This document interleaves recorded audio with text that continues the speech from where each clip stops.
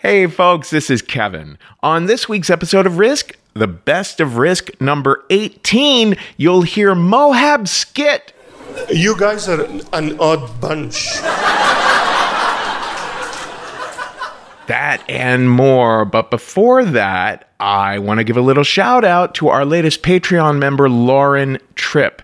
Thank you so much, Lauren. We always give a little shout out when someone has given us $25 a month or more via our Patreon. And if you do become a member of ours at Patreon, you get all this bonus material, bonus stories, interviews with staff members and storytellers, check-ins from me, the little anecdote compilations. We have a new one of those going up.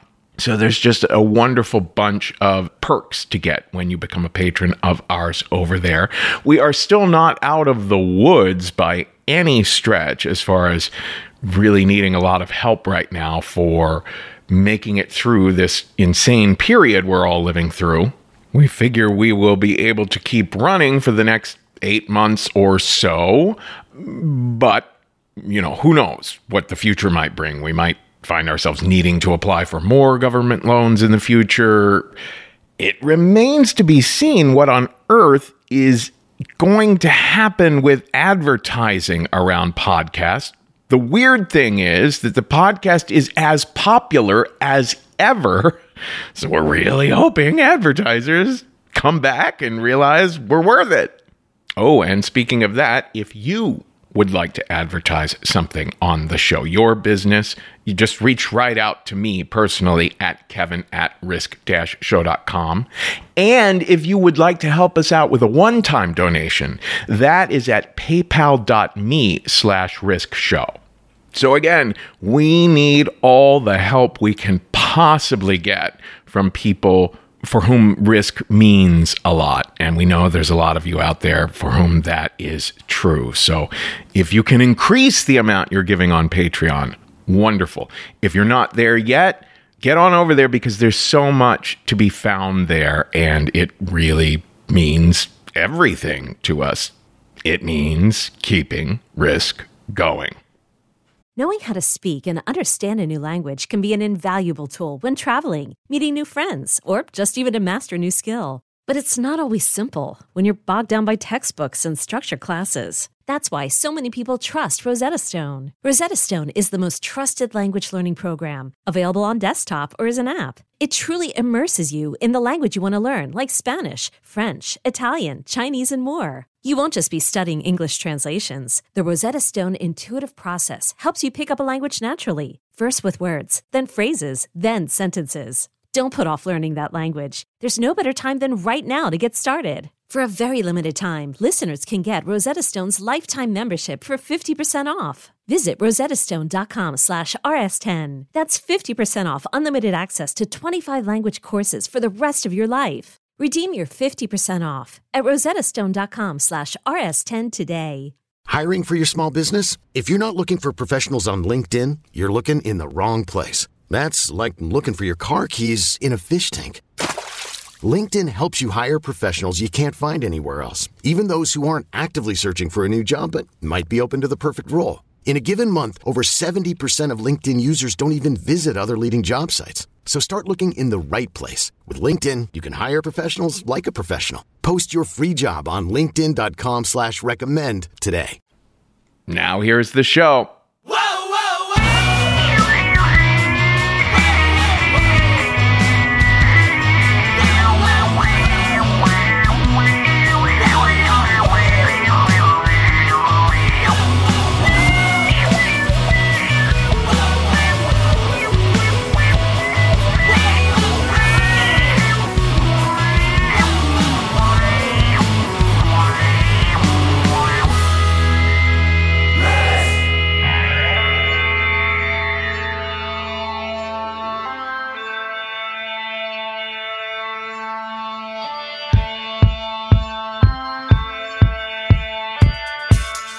Hello, kids. This is Risk, the show where people tell true stories they never thought they'd dare to share. I'm Kevin Allison. This is Candido behind me now, and this is the best of Risk number 18.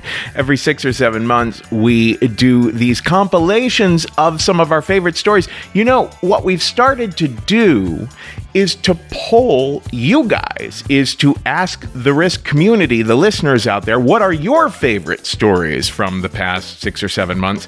And once again, so many people were so enthusiastic about so many stories that we ultimately settled on 9 of them. And so once again, we're going to split it up into 2 episodes this week. The Best of Risk number 18 and the Best of Risk number 19. So they'll come out on Tuesday and Thursday of the same week.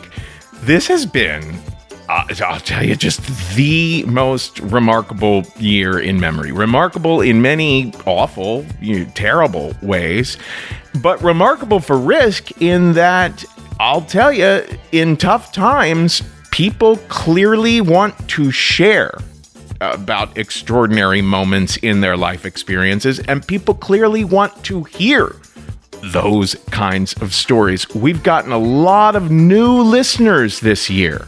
And new listeners, by the way, are exactly the people to introduce to these best of compilations. Risk listeners are constantly telling us, oh, my friend was not really a podcast kind of a person, but I showed them how to download the Best of Risk number 8 or whatever it might be, and then they were hooked. So we highly encourage you to share these 2 episodes this week, the Best of Risk 18 and 19, with friends, even if they don't consider themselves podcast listeners. They might be converted. Another thing we're constantly hearing from Risk listeners, you tell us that you love hearing stories again. And I very much so get that. I have to hear these stories many times, and am always finding new things in them. Sometimes I'll hear a story months after originally hearing it and think, wow, I'm in a different place, and I really needed to hear that this week. So in a little bit here, we're going to hear just an absolutely extraordinary story by Erica Blumfield that she shared at a Risk Live show in Los Angeles last year. And then we experimented. We recorded more material with her in private, and then we added music and sound design. It is a whole journey. It's an audio journey you're going to be on with Erica Blumfield's story. But before that, we're going to hear a story that Mohab Skit shared. I think this was in Detroit. Yeah, Detroit. Remarkable. Mohab is legally blind, and, well, you're in for a surprise if you've never heard this one before. Here he is now. This is Mohab Skit with a story we call Desperate Remedies.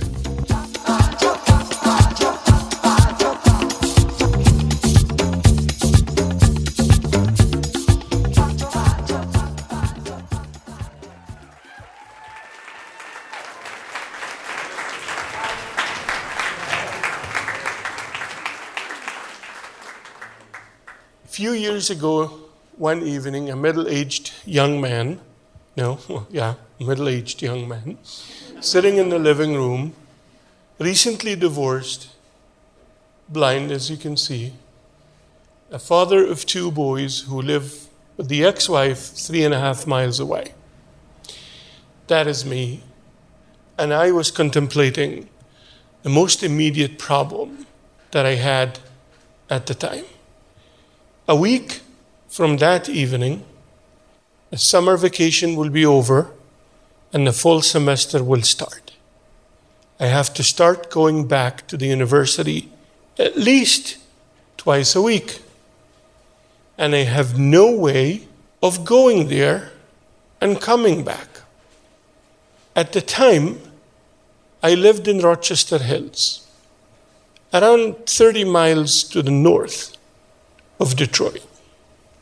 In the summer, I tried everything to find transportation. Tried ride-sharing services, carpooling, asked colleagues, begged friends, you name it. One side effect of the divorce was that my credit score took a big hit, and I did not have a credit card. I literally that evening did not have a single dollar to my name. The idea of an Uber was impossible. So it was a real problem. This could not have come at the worst time, because this was the year when I had to apply for promotion and tenure. Promotion and tenure depended heavily on a good publication record, which was fine for me, and an equally good teaching record. So I could not afford to miss classes. I could not afford to go to classes unprepared. One more thing was at stake. I learned that summer that my ex-wife kept telling the children that I will be back. I cannot afford not to be back with her, because nobody will drive me to the university. I will not be able to go. I will not be able to cash a salary, so I will not be able to provide for them. I needed to reassure my children, to make it known to them that the salary will be kicking in the fall, that there will be money to provide for them and to keep their lifestyle, if not better, at least as it was. While all these ideas were running in my head like frightened mice in a trap, I got this phone call from Dana. Dana was a friend that I was recently introduced to. She's a former teacher who quit teaching because she had back problems, and she's writing grants for others, and she's doing all these kinds of interesting stuff. And she was a very interesting woman. She had a fascination for classical music, and she loved jazz, and at the same time she could recite to you the names of hard rock bands in America in the last 40 years. She was full of contradiction. She was a very loud-spoken woman. She is very independent, and she has soft spots for roses, and she was a walking bundle of contradictions. Just so interesting. So we talked, and then she sensed my frustration, and she asked me. I told her what the problem was. Then we had, of course, to go through the list of, did you try this? Did you try that? Did you try those? And then at the end of that long, boring list, she asks me, did you try asking me to help you? You know, questions do not cost money, right? And then I thought, yeah, they don't. And I did not try. So I asked her, Dana, would you be able to help me? And she said, yes. How would you be able to help me, I asked. She said, I can drive you to the university and drive you back. And I said, twice a week? Yes. And to the end of the semester. I'm not working, silly. Remember? Yeah, I do. Suddenly, problem was solved. She had one condition, though. And the condition is this: because she lives 20 miles away, and I need to be at school very early in the morning, she will need to sleep in my apartment the night before. So Monday evening, she would come to my apartment. Tuesday morning, we would go. That's a good idea, I said. We'll do that. Well, Dana and I are friends. She knows everything about me, about my divorce, my rocky, pumpy relationship with the children, and about the relationship that I'm starting now with this woman who was at the time overseas. And I know everything about her relationships too.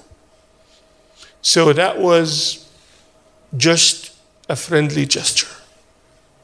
Monday evening, first day of school, she comes to my apartment. I sleep on the floor in the living room, and she takes my bedroom. A small sacrifice. Very good. Tuesday morning, we wake up very early, we have coffee, we hit the road, and we arrive downtown on campus 7:45. My first class starts at 10.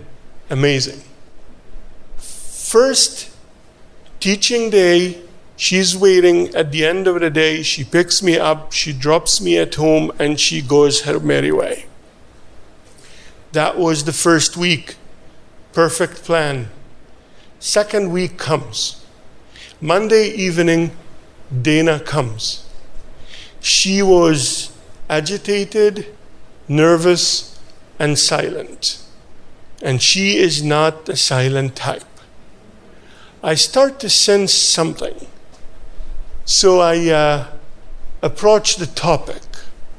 I ask questions. And then she answers abruptly, which is not how she usually answers questions. She would give you book-length answers. But she didn't. She answered abruptly. She was playing nervously with the keychain. And then I asked her, Dana, are you reconsidering our agreement? And that jiggling of the keychain stopped. And she said, that depends on you. Well, I would do everything in my power to keep this agreement going. I need that semester to work. Well, she said, okay, I am doing you a favor. And that's a huge favor. I nod. And friends help each other. I also nod. And then she says, and then you would have to help me. And I would be happy to help, I said, if I can. She said, yeah, you can, all right. So how can I help, I asked. And here she says, I asked my boyfriend, and he turned me down. I asked my roommate, and she turned me down. And I'm asking you, and I don't think you can turn me down. I told her, I do not know what that is, but it sure sounds like blackmail. And now that was her turn to nod. And I said, what if I say no? What if I can't? Then she said, tomorrow will be the last day I drive you to the university. And then I said, okay, so what was it? Out with it. She said, okay, I crave urine. And I want to drink it. And I want to drink yours.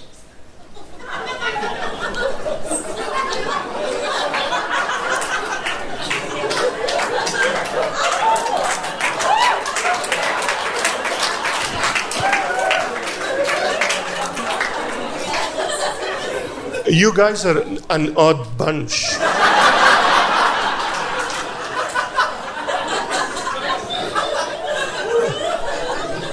You are.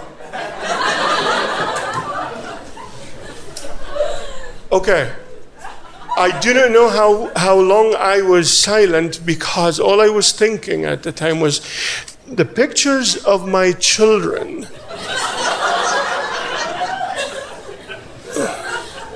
were really floating in my head, and the voice of my girlfriend was crying, was ringing in my ear.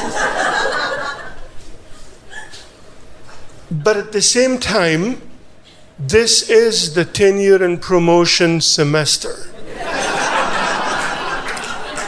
This is the paycheck semester that will show my children that I still can provide.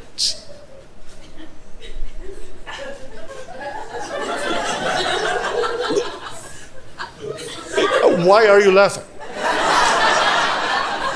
Okay. So I agreed. But I agreed. First I said, I am divorced recently, and my relationship to my children is in a difficult stage.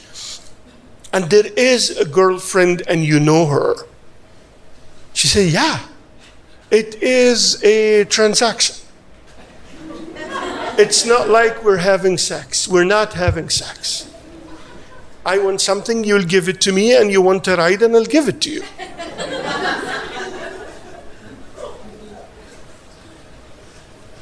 Okay. And the difficulty and the stress of this thing was easier and easier as the time went, because it was not a regular thing. So life went perfect. September, October, and November up until the week of the Thanksgiving break. I was even able to ask her to leave me in the university for an extra 2 hours where I can sit in my office, enjoy the huge screen, and write down the final edits of my book.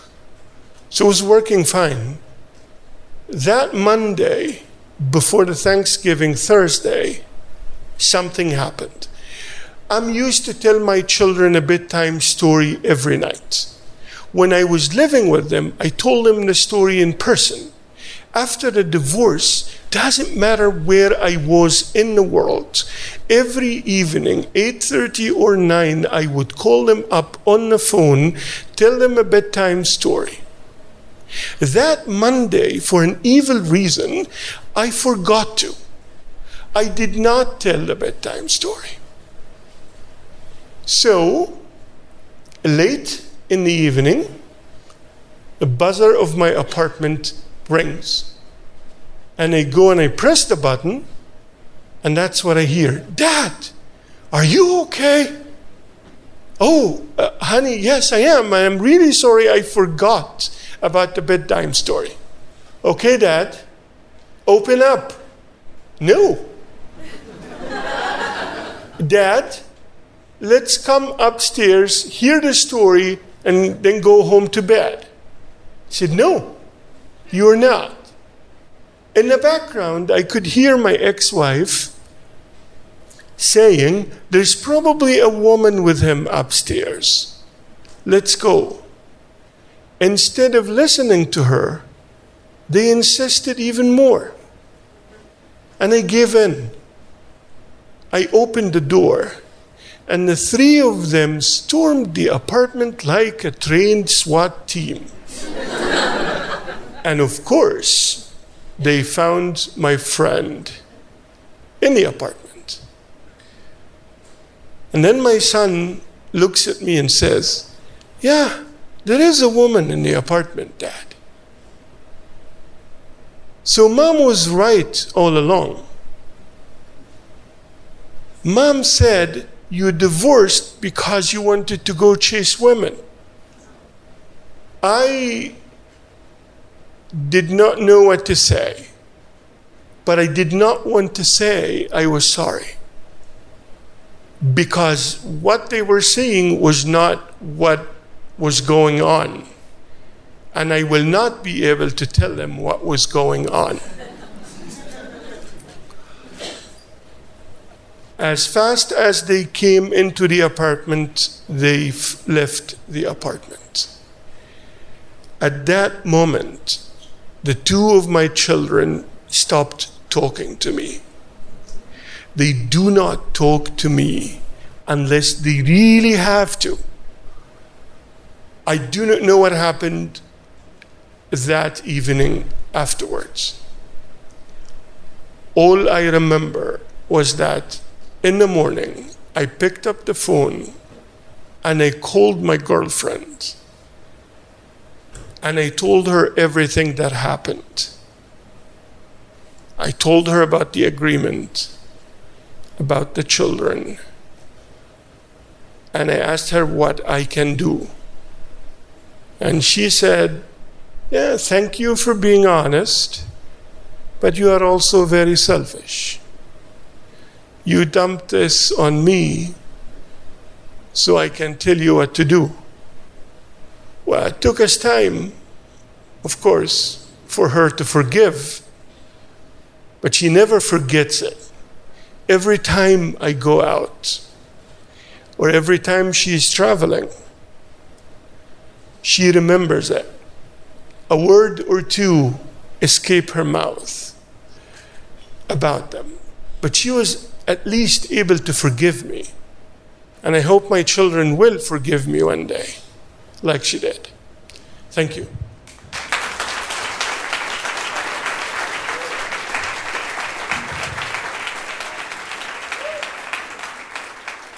Hey there, I got a favor I need to ask. I got no way to get to school. No problem, that's not out of my way. But still, I'd like a favor back from you. You name it, what do you need? I appreciate that you're helping me. Now don't laugh, consider this carefully. Could I get a bottle of your pee? No, wait, you want my pee? Not a lot, just a mug or 3. Okay, and you'll give me a ride? So long as you keep me well supplied. My pee? Yes. Why? Thirsty. Oh, wouldn't you rather have something else to drink? Gatorade? No. Minute Maid? Nah. Coca-Cola, coffee, milk, or tea? No, just your pee. Now I know you're a good friend to me. That's right. I'm flattered, or at least I think I ought to be. Sure. And my other options are looking pretty bleak. So, do we have a deal? I need a drink. No asparagus, please. Yeah, that makes sense.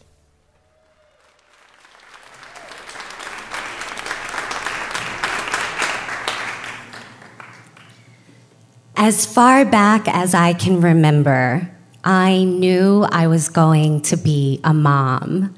I was one of those people who would see an adorable baby and be like, yum, that baby's so delicious. I'm gonna eat them up.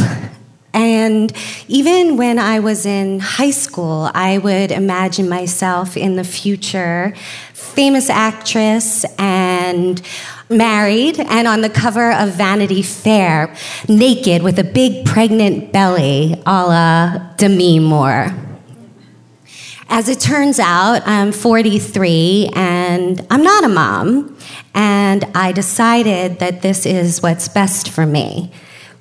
But you know, when I tell people, like when I meet people and I tell them that I'm not a mom and that this is what I decided was best for me, they'll say things like, oh, but you must be a mom. You don't know love till you're a mom. You don't know real joy. You don't know gratitude. And I would Google like motherhood and things would come up. Motherhood, all love begins and ends there. But we know that not everyone can have children, and that can be really heartbreaking. And we know a lot of people don't want children for a lot of reasons. And so I think people should be more careful with their words because they don't know these people's stories. They don't know my story. They don't know that 15 years ago, I found myself homeless. And, you know, for me, homelessness didn't happen overnight. My house didn't burn down. It wasn't repossessed. I wasn't addicted to drugs. It was this unraveling of my mind, this process stemming from mental health issues. And I had been living in New York City for 8 years. I went to NYU. I worked. I was a waitress and a bartender and a hotel concierge. I had a budding acting career and a boyfriend I was madly in love with, Connor, a musician who was in an up-and-coming indie rock band called E-Ray.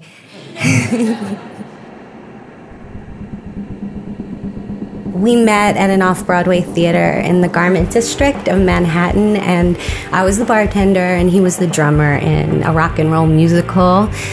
The first time I saw him play, I couldn't take my eyes off of him. He was dynamic and the beats were amazing. And 3 weeks after meeting, I moved in with him. He would get me on the list at every hottest music venue on the Lower East Side and the East Village and Brooklyn. And we would go out after and stay out all night to dive bars like the Holiday Cocktail Lounge in Alphabet City and kick back whiskeys and chain smoke Marlboros. And every night he would sing me to sleep, our song 13 by Big Star, which asks, will you be an outlaw for my love? I knew he would be. And my life was everything I could have ever hoped for. And one of the things that Connor loved about me was that I was so determined and I had so much passion for my life as an artist. My desire to be an actor and a writer. I was writing one-woman shows and performing them anywhere I could get a spot, like the Duplex in the West Village. I was having meetings with agents and managers, and I got really skinny and bleached my hair blonde, and I felt as hot as Debbie Harry.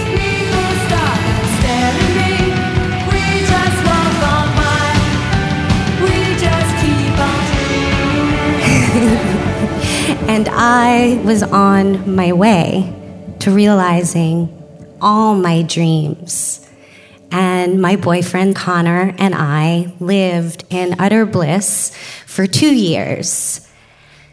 And then he began touring all the time with his band, and I took it hard. Over the course of the couple years that we were together, I had abandoned my social circle and had made him my entire life. And so I was also, for most of my adult life, estranged from my family. And so when he was gone, I was alone. And then this unraveling began of my mind, and I started experiencing these breaks from reality. And I started doing things with this like inexhaustible energy that I had. I would walk from Brooklyn to Manhattan and back. I would ride subways all night into all kinds of neighborhoods. I was praying fervently in churches, even though I was an atheist and Jewish before that. And I would walk the streets for so many days and so many nights that I became covered in the soot of the city.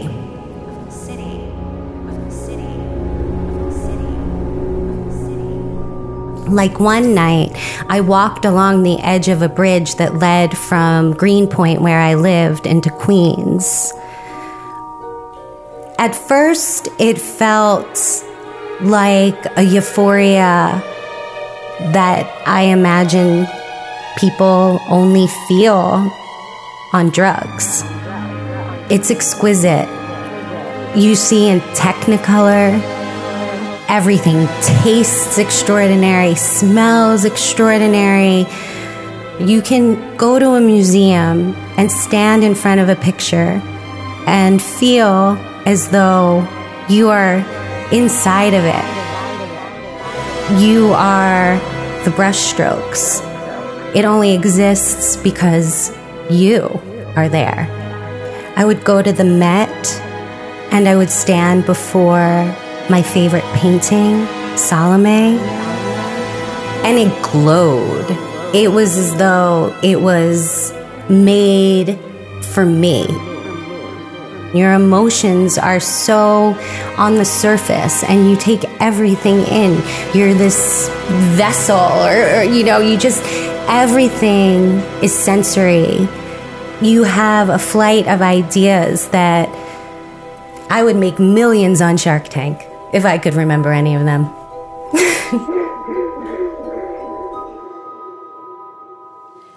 But most significantly, I became famous in my mind. See, I was in the midst of a bipolar manic episode, but I had become the star of my own reality show, a la The Truman Show. Like Truman, I wasn't supposed to know that this show was going on. Unlike Truman, I loved being famous. And so I didn't talk to anyone about that I knew that this was happening, that I was being filmed 24 hours a day, and it was being broadcast live. Now, I believed, even though I had never met them, that the producers of the show were Oprah and Madonna. And I believed that the whole purpose of the show was for Connor, the musician boyfriend, and myself to be in a band together. That way we wouldn't have to be apart, and Madonna would give us a record deal, and I would be on my way to that magazine cover. Basically, I felt like I was God's gift to the green earth. I mean, I was hot. I mean, even Madonna was going to even say, oh yeah, this girl, she beats me out. And that is not Madonna's style. We were going to be very tight.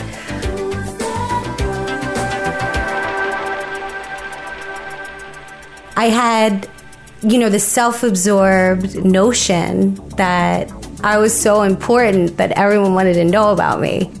Now, keep in mind, I wasn't ever a singer, and I can dance, but not like Madonna dance, not even close. But in my mind, I was absolute genius, and I knew sex sells. And so I wrote this song called Flammable Nymphomaniac, and it wasn't as if I was on TV with it or getting record deals. I was in my apartment singing it and gyrating around sometimes, thinking there were cameras in there. I also loved to walk down the streets of Manhattan singing at the top of my lungs because I was in a constant music video. So why not? I told Connor that I had made a little extra money while he was away, and we hired a professional music engineer and asked some of Connor's buddies to come into the studio and help us out, and we recorded this song. I dirty dance, late night plans, I'll leave you in a trance. Mischievous, devious, dangerously delicious. Are you gonna chance me? A flammable nymphomaniac. Are you gonna chance me? A flammable nymphomaniac. Make me burn, make me yearn, make my head turn. And from there, I wrote some silly songs, and we would laugh, and we called them the bedroom tapes. They were just something we did together for a lark. But as my delusion started getting stronger and stronger, that's when I believed that they would all be #1 hits. Flammable nymphomaniac. I'm sensuous, devious, incredibly ambitious. Connor noticed I was changing, and he didn't like it. When we met, I was the kind of girl who carried a journal around with her everywhere she went and would sit in Washington Square Park and read great literature all day. But now I was this girl on the loose, and I was starving myself, flirting at parties, trying to get business cards from managers and people in the music industry. And I was trying to ride his coattails. He was humiliated too, because he was a serious musician. I mean, his band was being called a more inventive Coldplay. And I was a joke. Make me burn, make me yearn, make my head turn. I want you, I want you, I want you, I want you, I want you, I want you to make me burn. And I was convinced that this would be a huge hit. Flammable nymphomaniac. I would surpass Madonna. Flammable nymphomaniac. Now, Connor, he didn't want to be in a band with a girlfriend, especially one who couldn't sing and never played an instrument. And he had his own thing going on. But I thought all the conflict that we were having over the band was him playing along, that it was good for ratings. And so naturally, I decided the thing to do was use the rent money that he had been sending me from the road to record a professional music demo, because I knew we would get that record deal. But we didn't, and we got evicted. And even though I went to a doctor and started some treatment and got diagnosed with bipolar disorder and started taking mood stabilizing medicine, even though I thought they were sugar pills, Connor did not want to be in a band with me, and he also did not want to be with someone with mental illness, he said.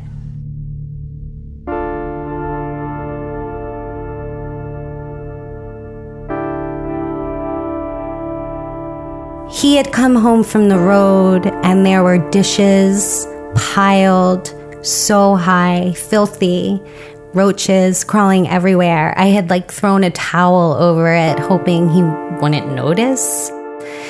I was so depressed at that point that I couldn't bathe. And when he had gotten home, he did try and make love to me, and it had been so many days since I showered that he had to ask me to go shower. Ugh.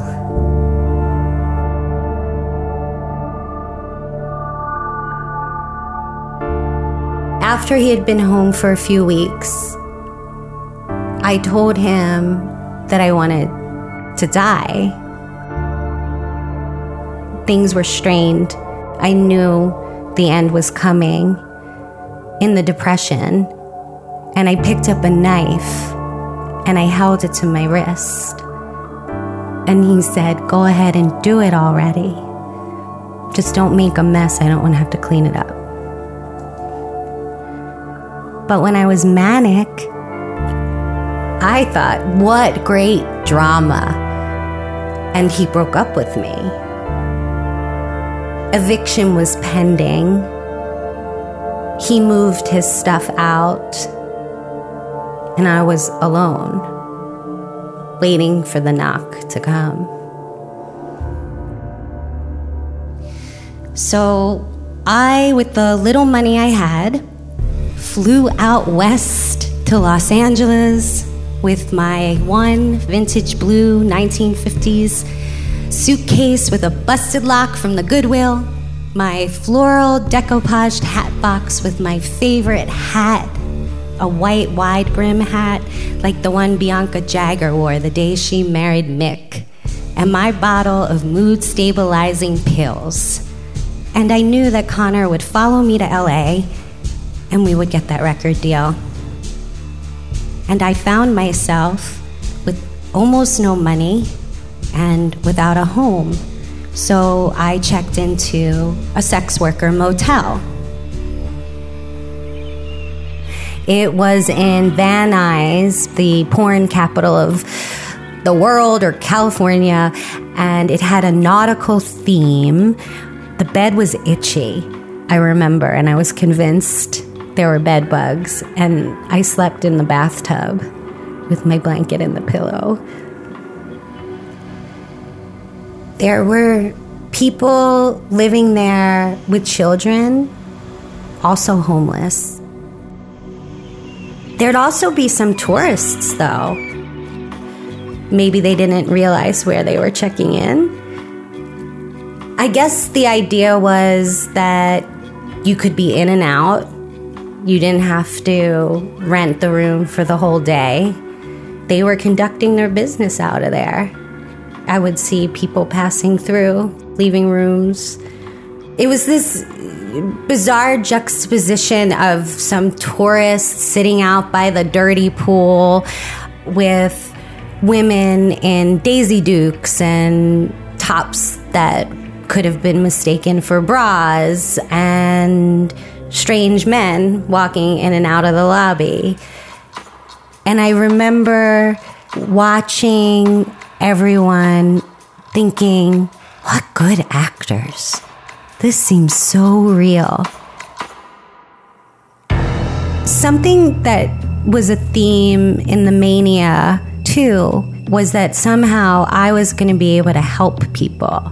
It seemed purposeful for the show as well. Good ratings, and I was somehow going to be able to help a sex worker get off the street. That I was going to be able to help. It was like sometimes I was dangling from this thin thread of reality, where I would question the notion of this reality show. And I would think, if this isn't real, you're in serious trouble. But the delusion was so grand and it was so powerful that it would like push that little bit of reality out of my mind and get a grip of my mind. And I'd think, the producers have a plan and ratings must be sky high. Everything's gonna be fine. I would go to the Goodwill and try on outfits just for fun. I spent a lot of time looking in the mirror and like doing monologues into mirrors, and I just sauntered the streets and would talk to whoever would talk to me. In LA, I used to spend a lot of time at Marilyn Monroe's grave crying and saying, the world destroyed you, like the world is destroying me. I'm at the store on the corner just down from the motel, and I was buying some donuts, counting out pennies, when the purple eyeshadowed prostitute whose room was next door to mine with these like talons for fingernails, she handed the woman behind the counter $1 and she said, it's on me. And we walked out and I thanked her and she told me her name, Sapphire. And as we walked back towards the hotel, she looked down at my feet in my flip-flops and she said, girl, you have got to get those feet pedicured. I'll loan you some polish. She continued and she said, look, I don't know your story. I don't need to know your story, but you seem like a nice girl. There's a blood plasma bank not far. You can sell it, get some cash, and they give you a juice and cookie too. I'm at the plasma bank, and the guy behind the counter, he's like very pale and chubby, and he's wearing a lab coat, and he hands me the form to fill out. And I look around the room, and I think these are not the type of people I'm accustomed to being around, and they certainly don't smell like the people I'm accustomed to being around. And I think, wow, the casting department is so good.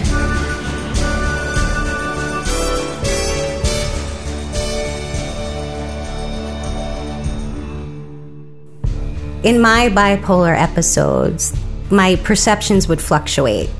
When I was more on the depressive side and I would pass a homeless person or see, in this instance, in the waiting room of the blood plasma bank to donate, I was scared. I would have this sense that my situation was dire, that I was lost, that I was alone, that I was in danger. But when I was manic, I believed they were the extras and I was the star. And there was this plot line running through my head, a successful college graduate New Yorker has a fall and ends up slumming it, losing everything. And the idea of me clawing my way back would show that anything is possible. It was all very exciting. I was getting to meet a sex worker in the flesh. I was going to a place where I remember I had only known about from some dark ABC special once that my parents let me stay up too late to watch. A blood bank. And so I'm filling out the form, like history of this, allergies, medications you're on, and I hand it in to him. He's looking it over, and then he looks up at me, and he's all red in the face now, scrunched up, and he started shouting at me, "Your plasma is toxic. What do you want to do? Give mothers two-headed babies?" And I was stunned. The image of the mothers distraught looking at their deformed baby. The thought of my own deformed baby and that thin thread that I was dangling from, I was grabbing a hold of. And maybe the medications kind of working and the shock from what he said. I'm mentally ill, and I have to take this medication for the rest of my life. That's what they said. They said it would be a very slippery slope without it. And if that's true, what would happen to my baby?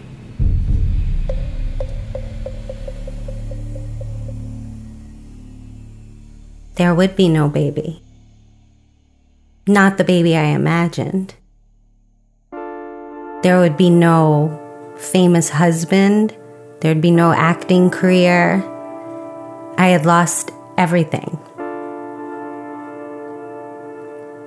And the one thing that could have been mine, that I knew no matter what would keep me going, was over. It feels like my body betrayed me. I mean, anyone who's ever held a baby, you know, you feel the warmth and you feel the little hands maybe grabbing for your hair, and you feel heart against heart. And I wanted that. Why wouldn't someone want that? Until you figure out it's a lot of work.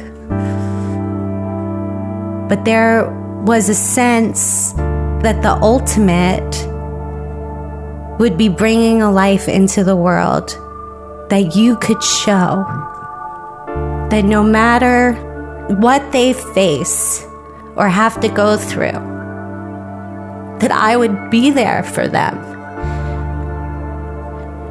And so many people don't have that. And I wanted to give that. And I knew I would get a lot in exchange too. It's not completely selfless.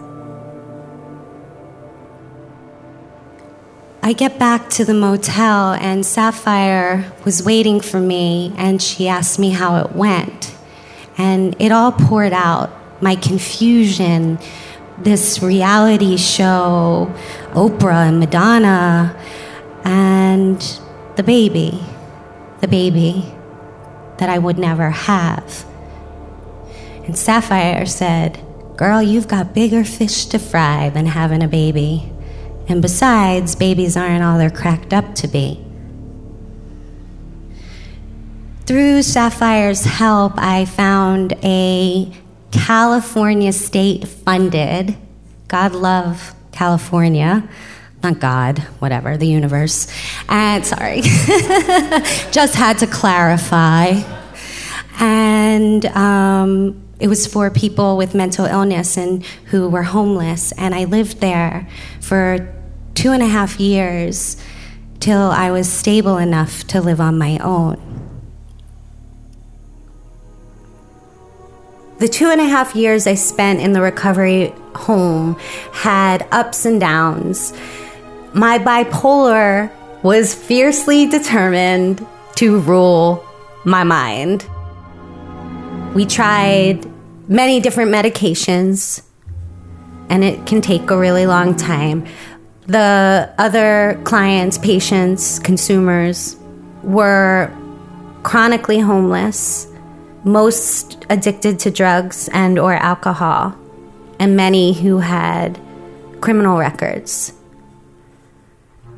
There was this night, it was my night to cook. I got really into it, and I made a gourmet meal of pasta with fresh mozzarella and peppers. They gave us a budget. And Gary, he was homeless, and he had schizoaffective disorder. And I made this dinner, and he looked up after he took his bite, and he said, "Thank you. This is like a 5-star hotel meal." And as weird and bizarre and out of anything I had ever conceived of, I felt proud of myself and less alone. And I felt like he needed to eat more at 5-star hotels because my food was really not that good.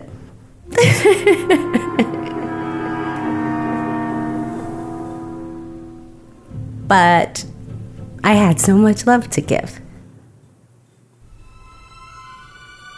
I got out of the home, and although the mania was reined in, I still really struggled with the depression.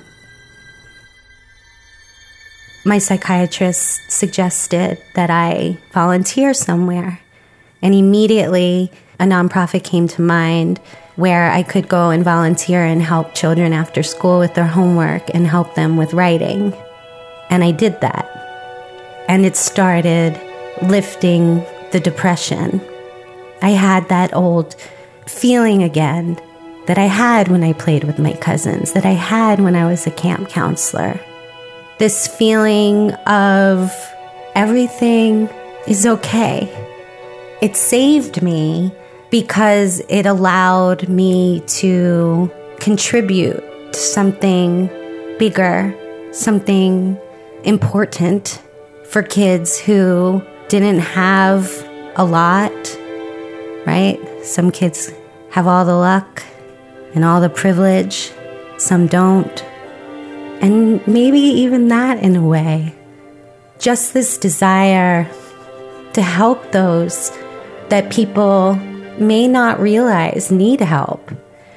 They knew I had gone off my rocker, and I had a special conversation with them. They had called me in, and they recognized me from the neighborhood. And I'm really passionate about people being given a fair chance in this life, and people looking out for people, because people look out for me.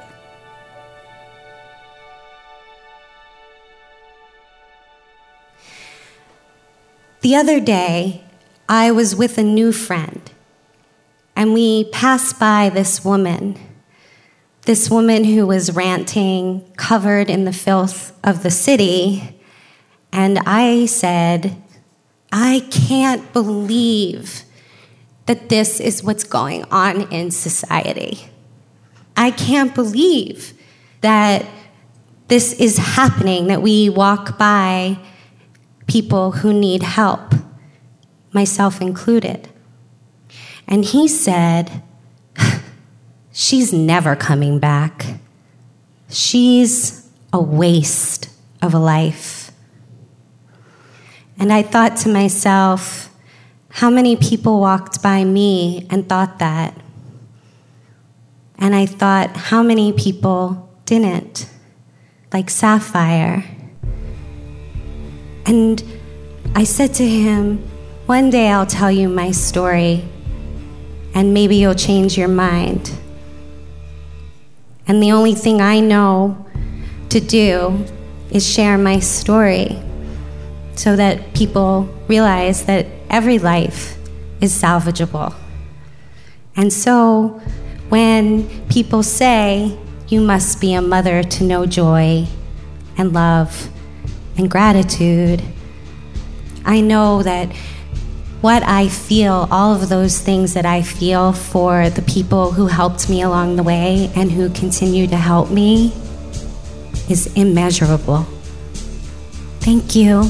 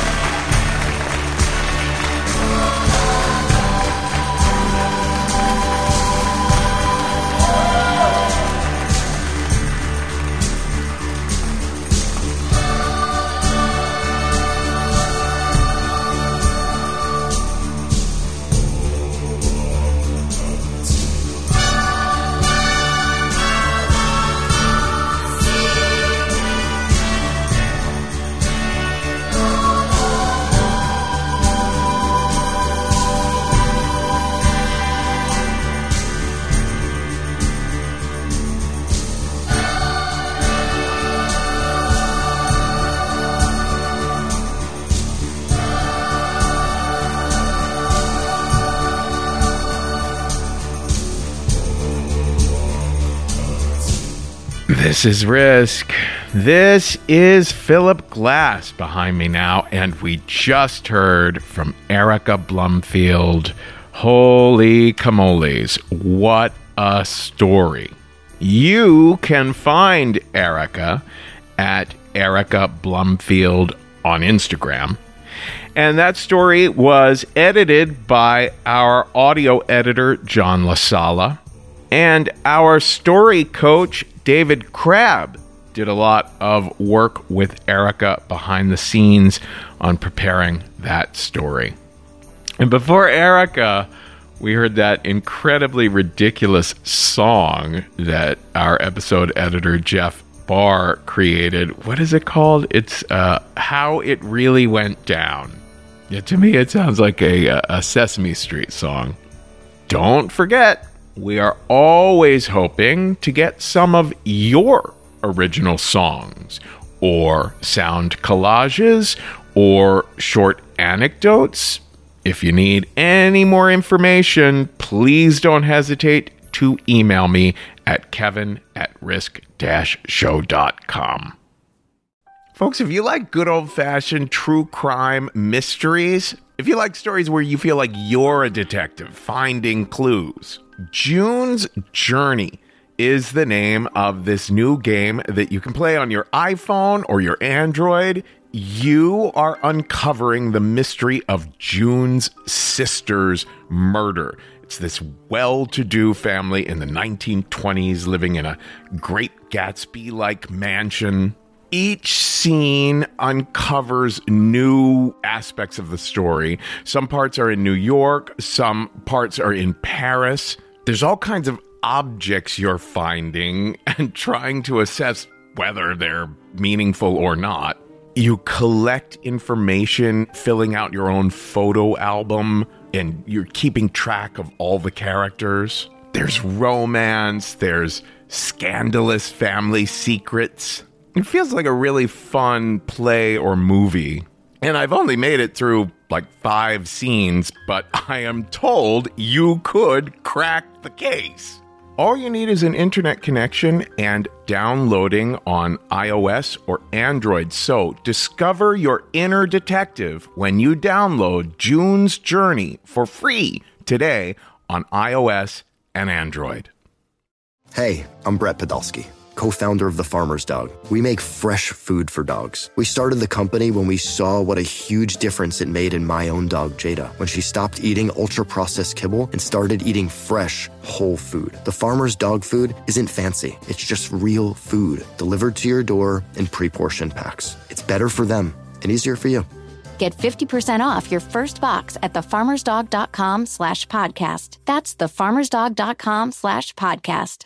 Is your child struggling with a specific subject or need help with homework? Are they asking questions that you're not sure you can fully answer? IXL Learning is an online learning program for kids. It covers math, language arts, science, and social studies. IXL is designed. This program will improve your kids' grades. Studies done in almost every state in the country. The kids who had IXL are consistently doing better. Powered by advanced algorithms, IXL gives the right help to each kid no matter the age or personality. And it doesn't have to eat up all your time. One subscription gets you everything for all the kids in your home, pre-K to 12th grade. So don't miss out. 1 in 4 students in the U.S. are learning with IXL. IXL is used in 95 of the top 100 school districts in the U.S. Make an impact on your child's learning. Get IXL now. And listeners can get an exclusive 20% off IXL membership when they sign up today at IXL.com/audio. Visit IXL.com/audio to get the most effective learning program out there at the best price. Okay, now the final 2 stories we're going to hear on this week's episode are indeed both so remarkable. The final one is a short anecdote that was recorded by a Risk listener, Pete Brown, heard us calling for short anecdotes and sent in a remarkable story that he recorded at his dad's bedside as his dad was dying. But before that, we're going to hear definitely one of the most talked about stories probably in Risk history. Here is a story that was recorded in Austin, Texas last year when Risk was still touring around the country. I guess I should say it's not for the squeamish. There's some very unusual cuisine being consumed in this one. This story is called This Is My Body by Shiny.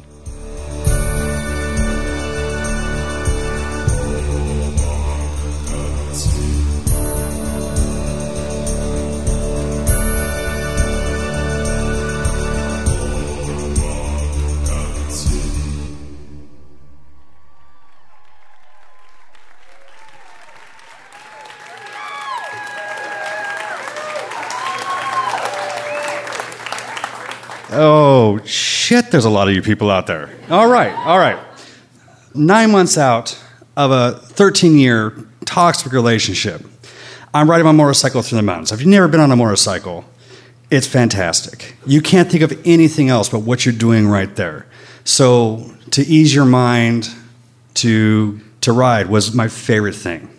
So Memorial Day weekend, I'm cruising through the mountains, enjoying my singlehood, trying to get my life back on track. And I see up ahead of me a truck and another car, and coming up ahead, there's a car that stops, and there's a fishing area off to the side. And as I'm coming up to it, this car stops, and other cars start stopping behind it, and it lets the trucks go by, and as I get closer to it, it's still stopped. And I say, okay, to myself, it's stopped, I'm safe. I start going, and right as I get up to it, he hits the gas and hits the back of my motorcycle. It's very vague at that point because all I remember is the motion of it and flipping through the trees. And so I immediately sit up and I take off my helmet. And I'm looking around going, holy shit. And there's this intense burning. I look down and I'm seeing too much of myself because there's bones sticking out. And my foot still has a shoe on, but it's kind of hanging down below there like that. And in my mind, I'm just going, fuck. And then I just start screaming, fuck. Okay, somebody get down here and help me. Holy shit, what the fuck is going on? The kid who hit me, I say kid, he was very young. He's out there with his girlfriend, as I found out. Never met him, but I understand. You don't want to go down there and see the product, and it's a scary thing, but some people came down to help me out. There was a family going through the mountains, and a young woman who had just taken a safety course comes down and puts a tourniquet on my leg.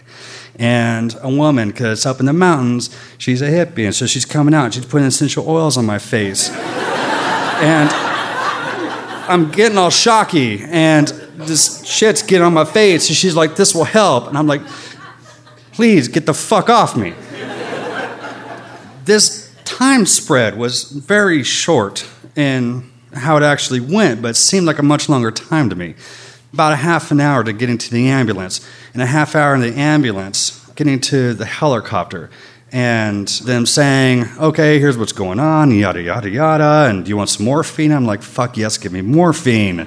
But then it doesn't really help, and I'm just nauseous. I'm like, no more morphine, please. And they get me to the helicopter, and they say, do you want some ketamine? I'm like, fuck, why not? Let's do it. I've always wanted to be on a helicopter. It seems so damn cool. I remember none of it. All I remember is colors and emotions and shapes and the sound of the thump, thump, thump, thump. And it was only a half-hour ride, but fucking hell, I transcended time and space. And during that time, because I'm fucking scared, all I could think is, I don't want to die. Back there in the woods, I gave my phone numbers away to people I wanted them to call. Just tell them that I love them, because I have no idea what's going on. All I know is I'm seeing meat and bone, there's pieces missing, and I'm scared out of my mind. And so while I'm tripping balls on this helicopter, all I can think is, what the fuck have I done with my life? My whole growing up, I've never really been happy. And I don't mean that as I've been depressed. It's just been a whole lot of meh. I've never really had joys.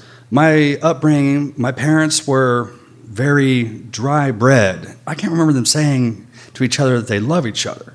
And that's just kind of how everything was. So my emotions were, to say the least, stunted through most of my life, in relationships and in work and kind of all of my life. So when I say as in a toxic relationship for 13 years, well, I played a part in that. It wasn't the entire part, but I own it. I'm trying to figure out, when I'm, 35 years of age, how to put everything back together. And all I'm saying to myself is, if I survive this, I'm going to try to do better. I wake up in the hospital, and I jump to that because I don't remember shit. But my mom's there, and my dad's there, and two of my best friends are there. My mom, she's a school teacher forever and has all the hair that breast cancer left her, which is not much. But from her empathy and her compassion, that's all she's got left in her life is the kindness. And I see the worry on her face. I see my dad, who never seemed scared, because that's who he is, the stoic man, who has had the same mustache from the 70s. It's like the little handlebar that goes down. Never changed. He shaved it off once, and it's scared everywhere. He's shitless. I see my best friend, who has always looked young for his age, like very young for his age. But he's like one of the strongest people I've ever met in my life. And his wife, who looks old for her age, and she's generally older than him, about 10 years older. And so they make an odd pair, but they're such a fucking great couple. They stay with me that night. A couple days later, one of my other good friends, a friend who I met in college, and I'll talk about more of her here in a minute, she calls the Amputee Coalition because the doctors keep saying to me, you're going to have to take this foot off. They put it back together. It's kind of foot-shaped, but they have it under a rotisserie, sort of heat lamp kind of going on. And I'm like, that could be a foot, man. You can't tell me it's not. But they start bringing in CAT scans and things, and they're all like, you see all those sharp pieces? That's not supposed to be like that. So my friend, she calls the Amputee Coalition. This man, Thomas, comes in, and he walks in. He strolls right in. Not a problem in the world. He's got shorts on, because that's what you do when you go in to meet somebody in that hospital who's had a traumatic injury. And he sits down and tells me a story. He tells me, all right, I was in the military, and I had a severe accident. As much like yours, my foot was kind of pulverized. Over 5 years, I had about 35 surgeries. And during that whole time, I was living with my parents, and I'm living out of a wheelchair. And I was fucking miserable. I was addicted to drugs because all I'm doing is taking pain medication because it hurts all the time. And all I wanted was to have my life back. And then I met a guy who just said, just chop it off. What are you doing? And so he did. And 6 months later, he's up and walking. And he has his life back. And he's getting things back and going. That's why he joins this coalition to come out and talk to people. That's when I kind of get the idea. I'm an active person. I can't sit still. And I hate sitting down. And so I'm thinking, okay, this is where we're going to go. So in the hospital, they kept my room very hot because I want to encourage vascular flow. Because they've said, well, if you're going to try to keep it, we should try to make it as good as possible. So it's hot as hell in there. It's probably about 93, 95 degrees in my room at any time. And so me not liking heat, I'm not wearing any clothes. I just have the sheets, and I have just people visiting. Going back to saying I never was really super happy and not an emotional person, that extended to all my friends as well. All my friends at that time, I kind of treated as drinking buddies. We go, we hang out, we shoot the shit, terrible jokes, but I never felt connected to them. I never felt like I had best friends. I was always feeling alone. And I start seeing these people show up. They're telling me how scared they were and how much they're happy that I'm still around and how much they would miss me. And I'm starting to get the idea that I had these friends. It was a deficit on my part. That this love that I was craving from people and that I wanted in my life but was afraid to reach out and ask for had been there. I was blind to see it. So the leg comes off. And during that night, one of my best friends, I met her in college. After our freshman year, we're like, let's get an apartment together. And our parents are all like, you're a boy and a girl. This is a stupid idea. What if you get together? And I'm like, well, then we'll get a one-bedroom apartment. It's fine. But it was always a very platonic relationship. We were always just very good friends. And many years later, this accident happens to me. She lives probably 5 miles away, doesn't have a car, but every day rides the bus to come over and see me, every single day. And the night my leg came off, she was there with me. And it's a weird sensation because you kind of wake up and you look down, it's like, all right, it's not there anymore. But you can still feel it. The nerves, they have a memory, and it's the eeriest thing to see that your leg's not there, but I can wiggle my toes, and I could feel it, and I could feel it itching. And as the night progresses on, that itching becomes a burning, and then that burning is just an untamable fire, and it's pain, and it's aching with every pulse, and it's just killing me. The nurses are coming in, and they're giving me more drugs, and they're trying to figure everything out, and it's just, nothing's helping at all. And through it all, she's sitting there, she's holding my hand. And she tells me, don't worry, I'm here with you. Whatever you're going through, I'm right here with you. And I'm not going to leave your side. I'd never been so grateful for somebody to just hold my hand and to be next to me. Because that shit was scary. It was intense, and it was painful. Then, they put the stent in, and they give me some more drugs, and I finally get over it. And over a couple days, things kind of get better. Then I go home. My best friend, the young guy, we both have a very dark sense of humor. And we always would like telling horrible, terrible jokes to each other. Oftentimes because, we worked in an animal shelter, and that's kind of what you do to relieve the stress on yourself. During that time, he's like, well, if it comes off, what are you going to do? And I said, well, I want it back. And he's like, well, what are you going to do with it? And keep in mind, I don't remember a lot of this time because of all the drugs. So I had to clear things up with him. I called him up a couple weeks ago when we were trying to figure this whole story out. And I said, fill me back in on this, how this all came about. And he said, as he recalled, in the moment, it seemed like eating it was important to you.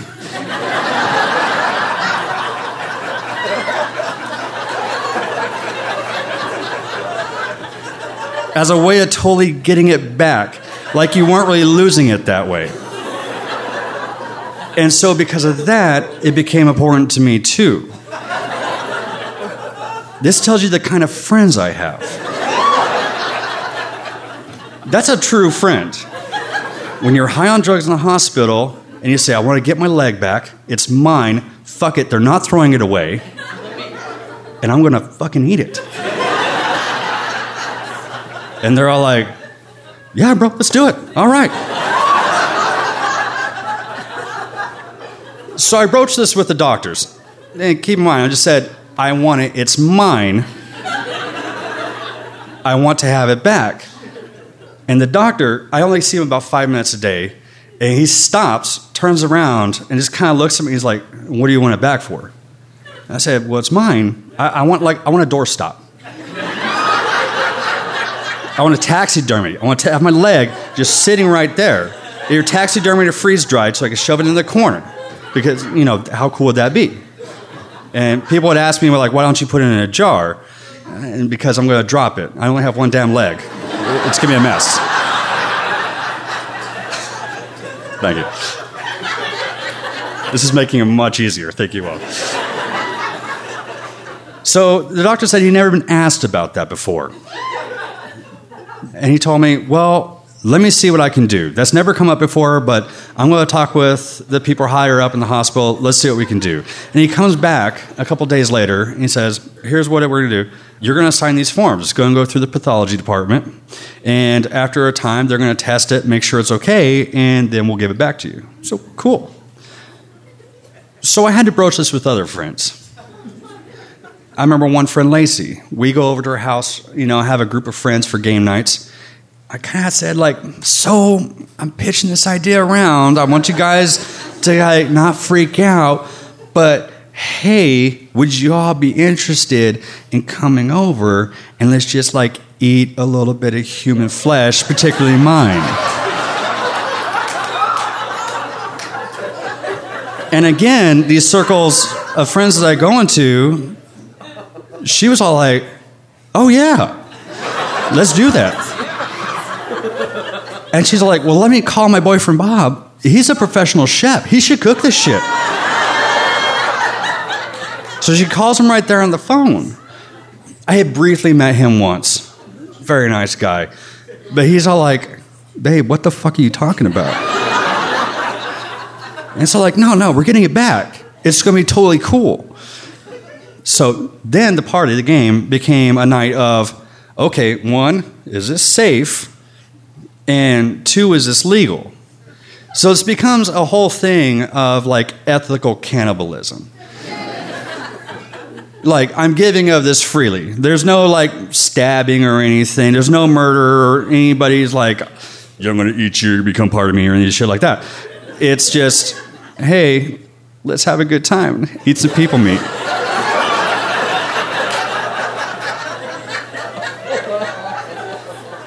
So we kind of get this planned out. They call me up and say, okay, we're ready to give your foot back to you. I go to the hospital and I bring a backpack and I have a little cooler and stuff because I have no idea how this is coming to me. I figure they freeze it or something. And they hand me this red plastic bag and there's just a foot in it. And they're all like, sign this. And they give me a foot. I put that shit in my backpack. And I walk out.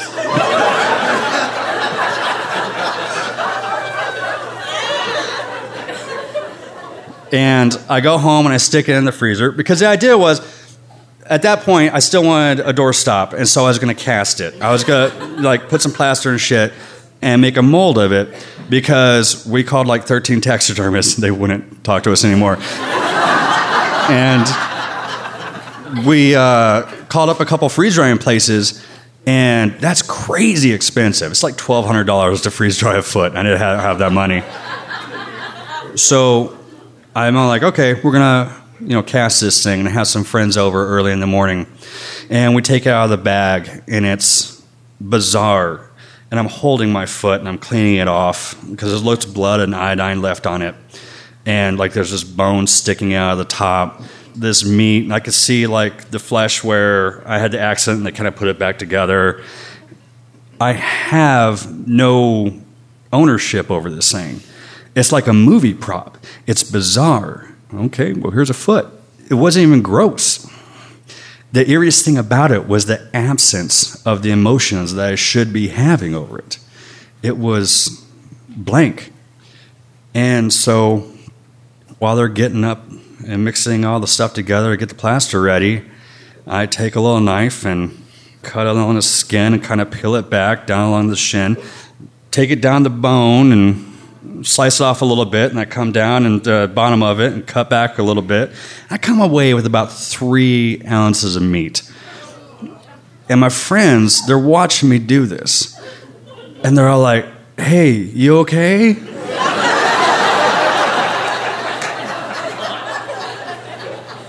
Because there's a look on my face as I'm sitting here doing this, and I say to them, no, man, this is fucking weird. No. I'm holding my foot and cutting it up so we can eat it. No. I'm not okay. And I stick it in the freezer in like a little sandwich bag behind the Girl Scout cookies so no one else sees it. They happen in there. I don't have to explain that shit. So we have the brunch. And it's fucking lovely. My friend Lacey, she has this big country house from her family. Her boyfriend's over there, and he has marinated this thing overnight. I walk in there, I crutch in there, and it's like flowers set up, and there's an outdoor table under the pergola. There's wine glasses for mimosas, and there's all kinds of pastries, and like, it's fucking beautiful. All my friends are there. Bob's sitting there chopping up like onions and little peppers and shit. And he takes out the meat, he chops it up, and he's sauteing it. He's got some little fucking sauce he's put on that. And it smells really good. And when he does, like online, I always called it foot tacos, but it's not really true. It's more like foot tostada tapas. Like little tostadas with a little bit of meat and shit on them and chopped into like quarters. So there's about 12 pieces there. It wasn't a lot of meat. There's like 10 people. Everybody has to get a taste. So we down a shit ton of mimosas. And we sit down around this table. And we're making terrible, terrible jokes to kill the creep vibe that is just hanging heavy in the air. Because you're told all your life, like, only psychopaths go out and eat people. You know, here we are. And so there's the inevitable, I have to stand up in front of them and say, take this is my body.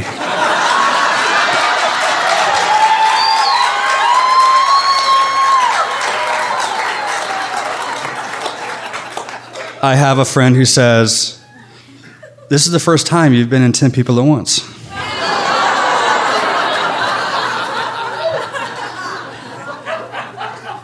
And we all take our little chunks and our little chimichurri sauce and take a bite. And I gotta tell you, it was tasty, but chewy. Tasty and chewy and beefy, like bison beefy. This isn't like the other white meat pork bullshit. This is like super beefy, stringy, fucking chewy. And we're gnawing at this for a little bit. A little more mimosa, trying to wash it down. My best friend's wife goes, I'm so fucking sorry, I gotta spit you out. Puts it in a little napkin and puts it over to the side. Buddy Spike, on the other hand, he's all like, there's one piece left. Can I have that shit? We kind of sit there and enjoy ourselves and make terrible jokes. And that was kind of the end of that chapter in my life. And it was fitting. It was a fitting into it. Because it was kind of like fuck it, let's go sort of moment. About 3 months after that, I quit my job. it just didn't suit me anymore. I wasn't happy with it for a while, but I was just doing it because it's my fucking job. What else am I going to do? But no, I quit it. And I moved down here to Austin. I got an opportunity to try out construction. Well, sure, why not? I hear there's money in that. Well, fuck yeah, there is. And I'm making it. And yeah, I come down here and I start dating. I meet this fantastic woman. First date. She has all these first date questions. She's a professional dater. She's good at this shit. On the first date, she asked me, "What's the weirdest thing you've ever eaten?"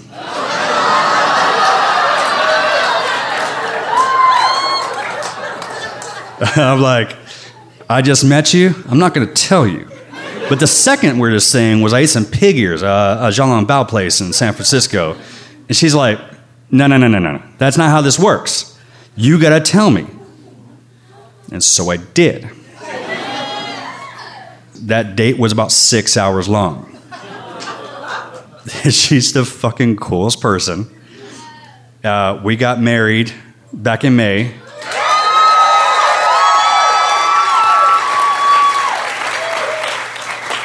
And we're going on our honeymoon in 2 weeks, so fuck yeah.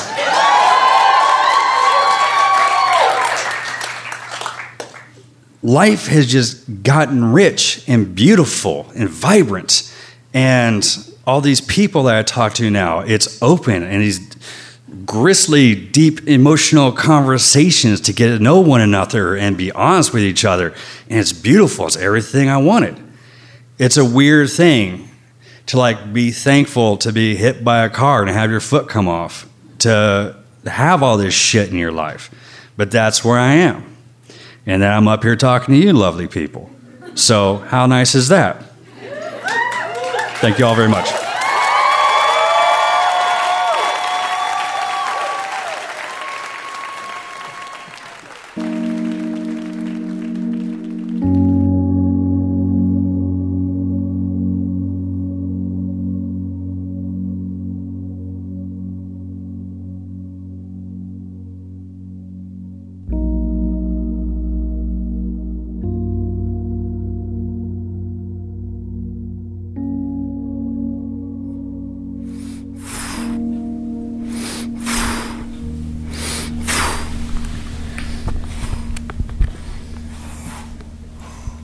Just after midnight, I'm in a nursing home in Cleveland, Ohio, at the bedside of my 94-year-old father who is dying.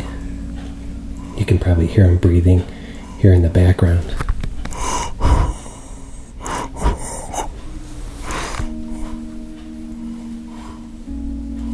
He's not dying from coronavirus, by the way. He's got end-stage congestive heart failure. And bad timing, I guess. But we're at the part of his care where we're just trying to keep him comfortable.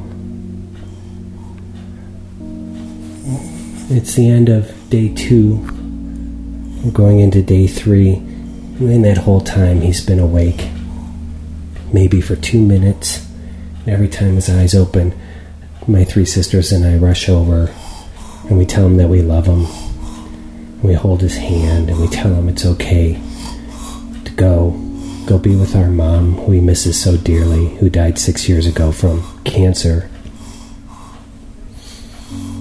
This afternoon he woke up for a bit and he hugged each of us. And he didn't say anything. And then he looked at the TV and the president was on. And he made a sour face and he went, "Ugh, Trump." And for a couple hours after that, I was scared to death that that was going to be his last words. But it wasn't. A little bit after dinner time, my sisters were preparing to leave. I'm taking the night shift to be with them tonight. And out of nowhere, he opened his eyes, but he found his voice for the first time in a couple of days. And he said, hey, there's a table on the corner and it's only $10. And we rushed over to his bedside. And I was about to ask about the table when my sister Marty goes, "We got the table. I bought it for you. We've got it." And my other sister was like, "It's a great table." And then they held his hands and we cried and we said, "You can go see Mom. It's okay to let go." Bring her the table, it's a nice one. But he was back to sleep, just like that. And as my sisters were putting their coats on, I leaned down to my dad's ear and I shouted at it, "Hey, I paid for half that table, just so you know." And the three of us laughed. Tired laughs, but good laughs. And that's about it. It's 12:15 now. It's just he and I in the room. I'm listening to his ragged breath and wondering when it's going to happen. I love you, Dad. And it's okay to go. Go be with Mom. She's waiting for you. And she's going to love the table.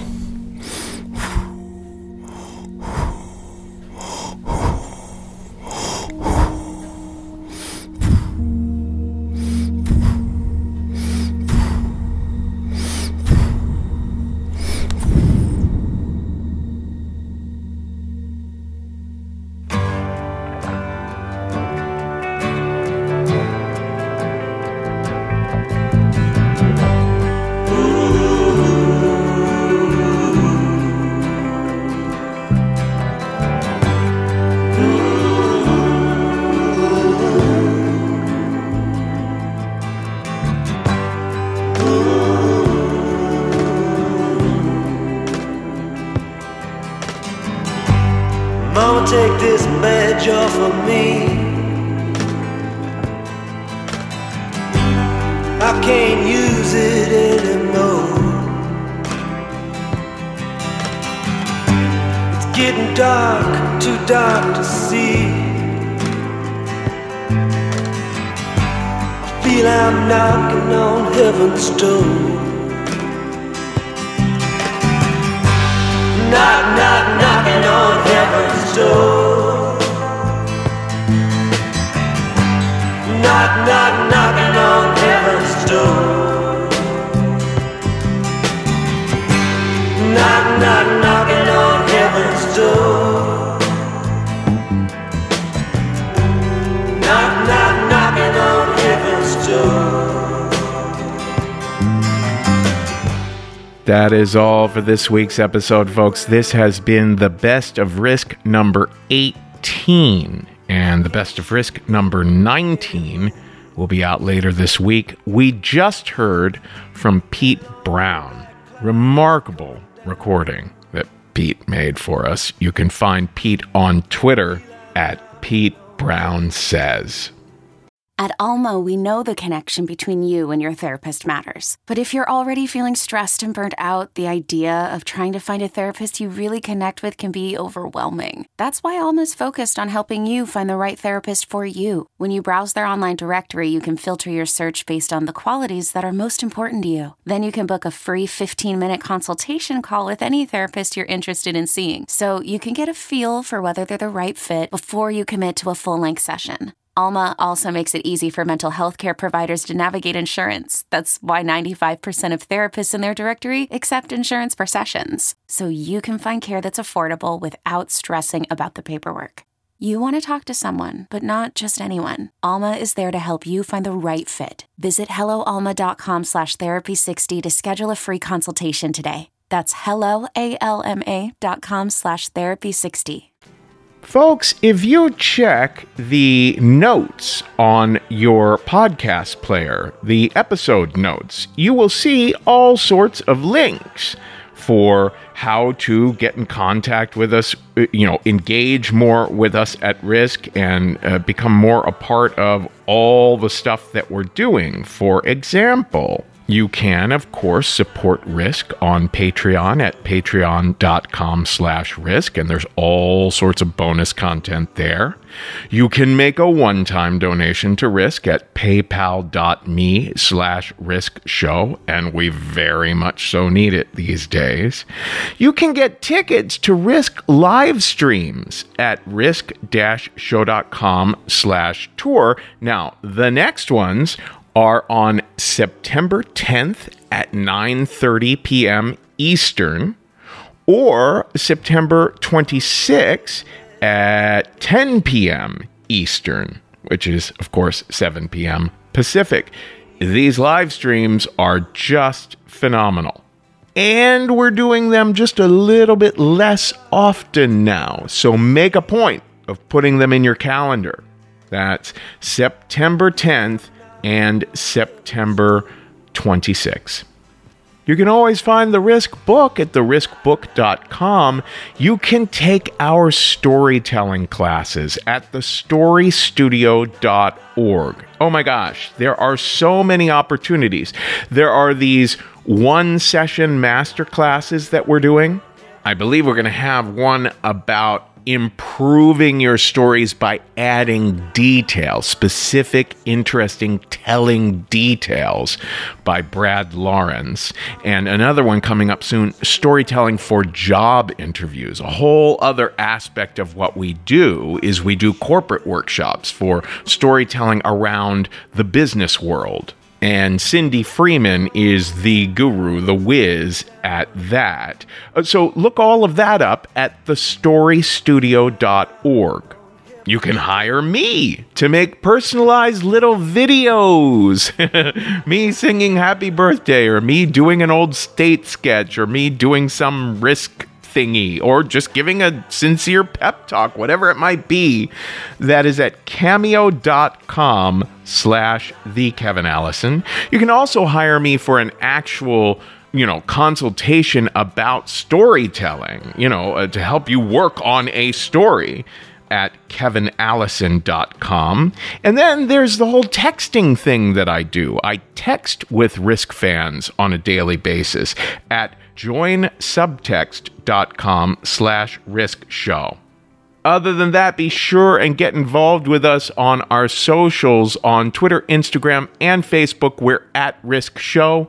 We have the Risk Podcast Fans discussion group on Facebook, our subreddit, Risk Podcast. On Twitter and Instagram, I am at the Kevin Allison. And we're particularly looking for scary stories right now for our upcoming Halloween episode. So if you have a scary story idea, or if you know someone who has a scary story, email me at kevin@risk-show.com. Folks, today's the day. Take a risk. Knock, knock, knocking on heaven's door. Knock, knock, knocking on heaven's door.